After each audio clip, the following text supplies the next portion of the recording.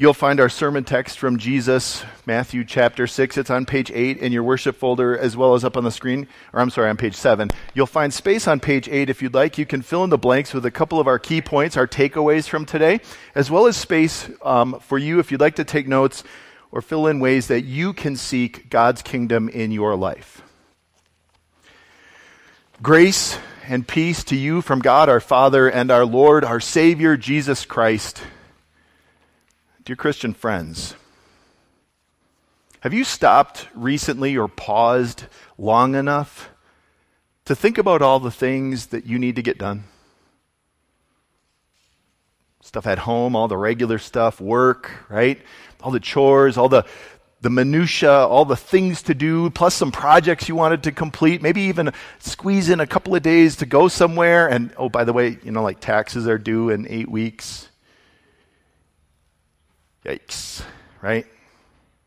Or maybe the thing that tends to be on your mind are the never-ending list of bills and expenses and needs. I got to fix this and that has to happen, and wants, like, ooh, I'd really like that.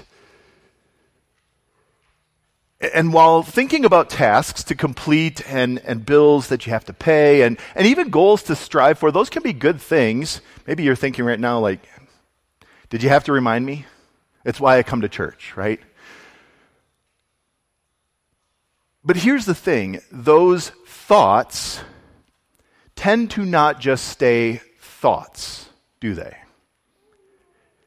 Like, you start to think about the list of things that you need to get done. You start to think about the bills that you have to pay and how you have to juggle everything to make it happen. You start to think about, like, the mess that is the world. And what happens? It doesn't just stay a thought that you're like, okay, I have to do that. Check. It becomes this perpetual loop in your mind that turns into something even bigger. It turns into worry. It causes you all kinds of anxiety and fear even, which helps us understand a really important point, right? It's actually our first takeaway today. It's that worry is a matter of the heart. This morning, we are wrapping up Jesus' Sermon on the Mount. And we're dealing with a topic that I've never met anybody that this didn't apply to, because I've never met anyone that doesn't have worry at all. But Jesus is going to help us think through our worry in a really unique way. He wants us to think about the big picture. He wants us to realize that it's a heart matter. In fact, it's such a big picture issue that often the little things that we tend to focus on and obsess about and worry about, those aren't the things that are actually the real issue. The real issue is where our focus and our heart and our priorities lie. It has to do with what your purpose is. And Jesus wants you to know very, very clearly what your purpose really is. Listen to how he begins these verses in verse 24. He says, "No one can serve two masters. Either you will hate the one and love the other, or you will be devoted to the one and despise the other. You cannot serve both God and money." This is all about your purpose. This is all big picture talk from Jesus. He's talking about your heart. He's talking about whom you love and therefore whom you serve. That's why he says worry is a matter of the heart, right? That no one can serve two masters. Now, when you hear these words, you might be tempted to kind of tune out because Jesus is talking about money, and nobody wants to hear anybody tell them anything about money, even Jesus. And you might think that because Jesus said the word money, and he's about to talk about food and clothes and possessions, but understand Jesus is not talking really about money. He uses that to help you and me identify the real issue, the root problem in our heart. He's focused on something much bigger than your bank statement or your closet or your kitchen pantry. He's focused on your heart and on your purpose, because he has a purpose for you. And it's a purpose that he wants you to know and to live every single day of your life. But I'll just tell you, that purpose is a struggle, because it runs contrary to everything else, all of the rest of the priorities that the world says this is what should be most important. This is what you should seek. This is what you should chase after. And even worse, it fights against that broken part of us by nature that wants to make everything about me and what I want and how I want to live and what I want to do right here, right now. That's why Jesus reminds us this really important point. He is focused on you so that you can focus your life on him. Listen to the rest of what he has to say in these verses from Matthew chapter 6. He says, therefore, as a result, right, of not being able to serve two masters, therefore, I tell you, do not worry about your life, what you will eat or drink, about your body, what you will wear. Is not life more than food and the body more than clothes? Look at the birds of the air. They do not reap or sow or reap or store away in barns, and yet your heavenly Father feeds them. Are you not much more valuable than they? Can any one of you, by worrying, add a single hour to your life? And why do you worry about clothes? See how the flowers of the field grow? They do not labor or spin. Yet I tell you that not even Solomon in all his splendor was dressed like one of these. If that is how God clothes the grass of the field, which is here today and tomorrow is thrown into the fire, will he not much more clothe you, you of little faith? So do not worry, saying, what shall we eat, or what shall we drink, or what shall we wear? For the pagans run after all these things, and your heavenly Father knows that you need them. But seek first his kingdom and his righteousness, and all these things will be given to you as well. Therefore, do not worry about tomorrow, for tomorrow will worry about itself. Each day has enough trouble of its own. If Jesus had just simply said, don't worry, be happy, what would have been simpler, shorter, right? Catchy, it's a catchy song. Thanks, Bobby McFerrin. But it doesn't actually mean anything. Have you ever talked to somebody who's really stressed or really anxious or really worried and just said, don't worry, be happy? They probably looked at you like you're crazy, or maybe even slapped you. Because it does nothing to just say those words. It's why Jesus didn't just say, don't worry. He said, let me tell you what not to worry about. And more importantly, let me tell you why you don't need to worry. Now, in case you're, right, he starts out by saying like this, food and clothes and possessions and stuff. And he says, worrying about it, what good is it going to do you? It doesn't do you any good. All it brings you is heartache and anxiety. It doesn't add anything good to your life. So why do you do it? If you know what the answer is, if you know what the solution is, we heard that in the children's message, right? If you know, why do you allow yourself to get stuck in it? That was Jesus' point, right? Because he wants you to realize that when you worry, whether it's the descending spiral of anxiety or whether it's just allowing the thoughts to linger, he wants you to understand that when you worry, you are allowing your mind and your heart to be changed, their focus, to change your purpose as a result. That now your heart becomes all singularly focused on this one thing, right? Jesus said you can't serve two. And that's why he warns us that when you allow your heart to be pulled off track with worry, you are actually allowing your whole life to be derailed from what God has for you as a purpose. That was his point when he said you can't serve both God and stuff. Now maybe you're thinking, but wait a minute, Jesus, don't you know we need the basic necessities of life? Don't worry. He knows. Better than that, he reminds you this is not really about those things. This is about your heart.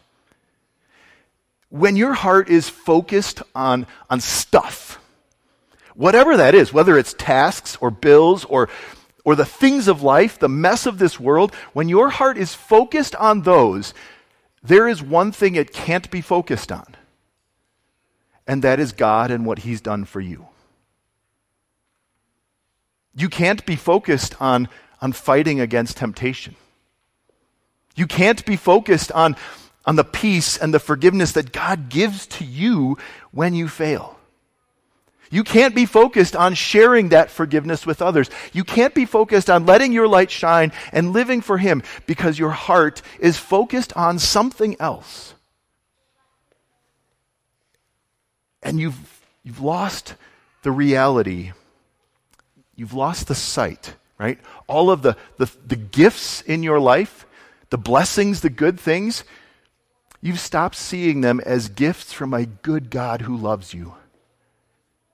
And now they've become things that are all-consuming, right? Objects that you just can't live without. And you've stopped trusting God. Trusting that he loves you, trusting that he will provide for you, trusting that he will protect you, trusting that he will deliver you from this, through that, and safely home. And you've become focused on you and what you need to do and how you need to fix this and how you need to handle this and what am I going to do to pay for this? The focus of your heart shifts. And with it, your whole purpose shifts, right? You begin working just to pay the bills. You become working just to fill up the bank so that you can do what you want to do when you want to do it. What Jesus wants you to see, though, is his purpose for your life. And that's to seek his kingdom and his righteousness, the righteousness he gives you. Jesus has a kingdom, you know that, right? When he was on trial before Pontius Pilate, Pilate said, "You are a king then?" And Jesus said, "Yes, but my kingdom is not of this world. It's not an earthly kingdom with a throne and a castle and a palace and like army." No, Jesus is a spiritual kingdom by faith. It's what we're talking about when we pray in the Lord's Prayer, "Your kingdom come." Right? That God's kingdom would continue in our hearts, that it would continue to grow, that Jesus would continue to rule in our hearts by faith, and that his kingdom would continue to expand, that more and more people would learn and know about Jesus, their Savior, that his word would continue to work faith in us and in others, so that we would love him more, and that we would let his love be seen in us. That's the purpose Jesus wants you to have, because that's the purpose that he created you for. He made you. He knows what you were designed for. And this is it. To long for him, to seek him, to love him, to live in his righteousness, and to live for him. That's our second takeaway today. It's that God's purpose for me is to seek his kingdom. It's not to live to pay the mortgage or the water bill. It's not that you really hope you win the lottery because then everything will be good and easy. It's not to seek more stuff, more experiences, more opportunities.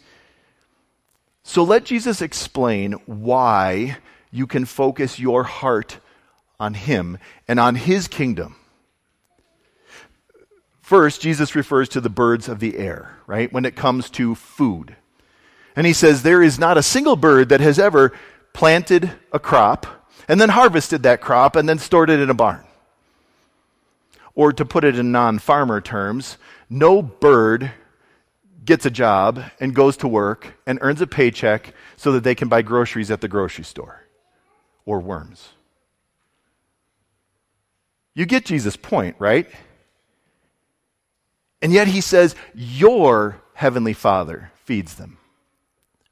Right? For those birds, God is their creator, but they don't call him Father. He's your Father. And if that's how he takes care of them, how much more precious are you, his dear child, than a bird that he feeds day in and day out? And then he talks about clothes, and he talks about how Solomon, right, how the flowers of the field are dressed more beautifully, more luxuriously, more elegantly than Solomon, right? You've probably heard about Solomon before. An ancient king, son of David. God says the wisest human being who has ever lived, right? Kings and queens from around the world would come to him to hear him speak, to bring their difficult cases to him, to learn from him. And not only was he the wisest man who ever lived, he was almost certainly one of the wealthiest people who has ever lived on this earth. If you take a look at the income, the tonnage of gold that came into his kingdom and his royal coffers every year, it's insane. And yet what does Jesus say? Even in all of the incredible luxury that Solomon lived in, even his clothes weren't even close to the way that God has clothed the flowers of the field. Think about how finely and delicately and elegantly and beautifully God has clothed all of the different kinds of flowers. Right? Lilies and roses, orchids, all the fields of wildflowers, all the different shapes and colors and varieties, all of them beautiful in their own way. And if that's how God cares about the flowers of the field, well, don't you think your Father cares about you more than the grass and the flowers that bloom but then wither? And the answer is, of course he does. See, here's the issue. Worry is the symptom. The issue, the root problem, is our hearts. Our hearts that fail to trust God. Our hearts that think we have to build up our own kingdom. Our hearts that think we've got to solve all of the problems in our life, that this is like, I have to draw the perimeter, and I have to fill it up, and I have to store, and I have to do, and I have to solve. And we've missed out on who is really in control. We've forgotten who really we trust to provide for us day in and day out, right? We pray, again, Lord's Prayer, give us this day our daily bread. We forget and we seek our own kingdom, to trust in our own self, our own abilities, our own wisdom, our own strength, all of these things. And worry then is the result that when we're seeking our own kingdom and we run into issues where we don't have answers. But you know who does, right? God. God is the one who made you. God is the one who gifted you uniquely, just the way you are. God is the one who's given you the abilities and strengths and talents to use to earn a paycheck so that you can provide for all of the things that you need, and often so much more. God is the one who is your loving Father, who loves you, who protects you and provides for you. And if you've ever doubted, and if you ever do doubt just how much he loves you, just think of what he was willing to give up for you. If you ever find yourself thinking, if only I had this and God hasn't done this, and if God would only do that, and that God is somehow holding out on you, think about what God was willing to give up for you. Right? God was willing to set aside the eternal glory of heaven, where there is not a single problem, to come into our broken world filled with them. And not only that, but to leave the perfect glory of heaven and be born in a feeding trough in a barn. The God of heaven was willing to set aside the praise of the angels to come here and fill his ears with all of the symptoms of anguish and suffering and hurt and conflict and anger that fill this world. To fill his ears with the tests of his enemies and even the doubts of his closest friends. God was willing to set aside the full use of his power and allow people he made to mock him and abuse him and finally to crucify him. God was willing to suffer hell itself for you, to give you a new heart by faith that is fully forgiven in Jesus, that trusts in what he has done for you. A new heart that is free from the shackles of guilt. A new heart that is unburdened by worry, because it seeks his kingdom and knows and trusts his love. A new heart that doesn't seek your own kingdom, but seeks his, to live his purpose, to live the life he has called you to live by faith in him. That's our last takeaway today, that God has given you a new heart, so that you are free from trying to serve two masters. So this new heart, no longer burdened by guilt. And you know what it loves? It loves to hear what your Father has to say. It longs to know more of his, not just his wisdom, but his love. To not just seek to live for him, but to seek to live in him, in the righteousness that he covers you in. This new heart is free from worry, and yet fears and troubles and struggles and anxiety, they attack, don't they?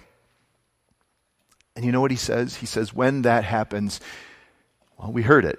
Bring all of your anxiety, all of your worries, all of your cares, and take them in prayer to your Father who loves you. Let him handle them. Entrust the problems that are on your heart to him. Let him lead you through them. This new heart that is filled with Jesus' forgiveness, it basks in that every day. Because it needs it every day. And then it longs to pour that forgiveness out on others. Instead of counting others' faults and using it as leverage over them, it looks to forgive as we've been forgiven. This new heart, it strives to live for your loving Father who has given you everything. God has given you a new heart by faith. And he wants you to then seek his kingdom. To know your purpose isn't to make more, to do more, to go places, to this and that. Your heart is satisfied, is filled, and your purpose is complete when you seek his kingdom and the forgiveness that he pours out on you. So when the cares and the worries and the anxiety come, well, God tells us, cast it all on me, right? Throw it all on him. And why? Because he truly, truly cares for you. So much that he was willing to give his life for you. Amen. Please stand.